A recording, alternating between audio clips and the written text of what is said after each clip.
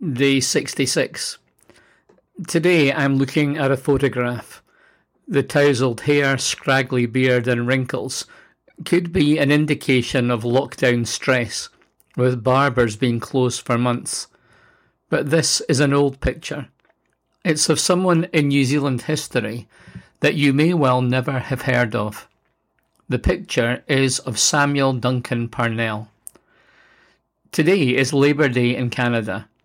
The first recorded adoption of an 8-hour working day originated with Samuel Parnell, who was a carpenter in Wellington, New Zealand in 1840. In the first part of the 19th century, carpenters typically worked 12 to 14 hours a day. Wages were low and conditions were poor. In the 1830s, Parnell was working in London, England.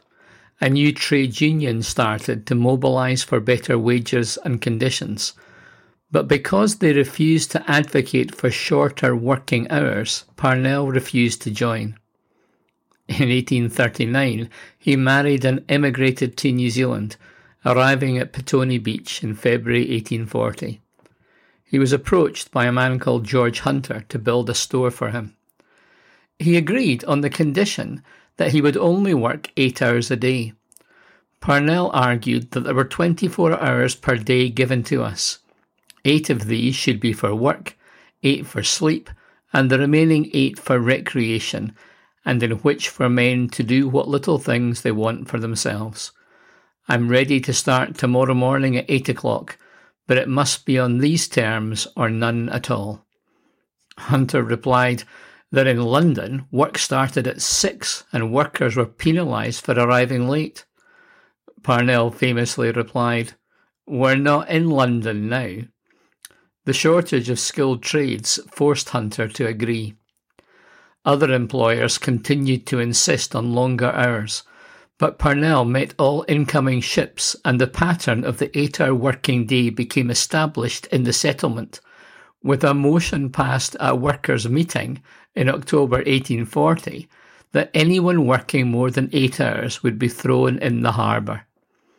In 1890, Parnell was the guest of honour at the first annual Labour Day demonstration on the 28th of October, having lived to see the fruits of his stand 50 years previously. He died a few months later, and is still remembered as the father of the 8-hour working day. Others around the world were responsible for movements uniting workers in common cause for fairer wages, better conditions of employment, preventing discrimination, and establishing safer environments. I firmly believe that the way a nation, company, or organisation treat the lowest level of worker says much more about their vision and values than the way they treat the higher echelons. In any HR decision in leadership, I've always considered how change will help those who are worse off than me. I'm saddened by the social, economic and racial inequalities that continue to grow in each of my home nations. Today, I'm thankful for all who stand for justice and work for positive change. I'm grateful for the reminder on Labour Day of the value of work, the importance of vocation, and the need for rest and recreation. I'm grateful for the reminder from Parnell that individuals of character, courage, and conviction can make an enduring difference. This call to make a difference by being different is clear throughout the Bible. The people of God are consistently called to welcome the stranger, assist the weak, care for the orphans and widows, and look out for the poor. This is not always a convenient or a comfortable truth. Micah 6 verse 8 is well known, adorning many a wall and t-shirt. It speaks of acting justly, loving mercy, and walking humbly with God. As the Message translates it, but He's already made it plain how to live and what to do. What God is looking for in men and women. It's quite simple. Do what is fair and just to your neighbour. Be compassionate and loyal in your love. And don't take yourself too seriously. Take God seriously. This justice and mercy that the Lord is looking for is not for us, it is for others. Some of my heroes are business people who have gone out of their way to improve the lives of their workers. At the start of the 19th century, Robert Owen managed a cotton mill at New Lanark in Scotland that had been started by his father-in-law, David Dale. Dale adopted an unusually philanthropic approach to business in the Industrial Revolution, and Owen developed this further with a series of social reforms. He built housing for staff and their families. He did not employ young children, which was the norm. He sought to grow a community that was hygienic, healthy and happy, and believed this would enable a profitable business to thrive. Many of his contemporaries thought his vision was unrealistic, and that you could have one but not the other, and they would prefer attention paid to profit over people. Owen did not consider the two outcomes to be mutually exclusive, but rather interconnected. Joseph Rowntree was in the confectionery business in York, and as a successful businessman, desired to improve the lives of his employees. He set up a number of foundations at the start of the 20th century to provide housing, education, and healthcare. He provided, among other things, a doctor, a dentist, a library, a school, and a pension fund.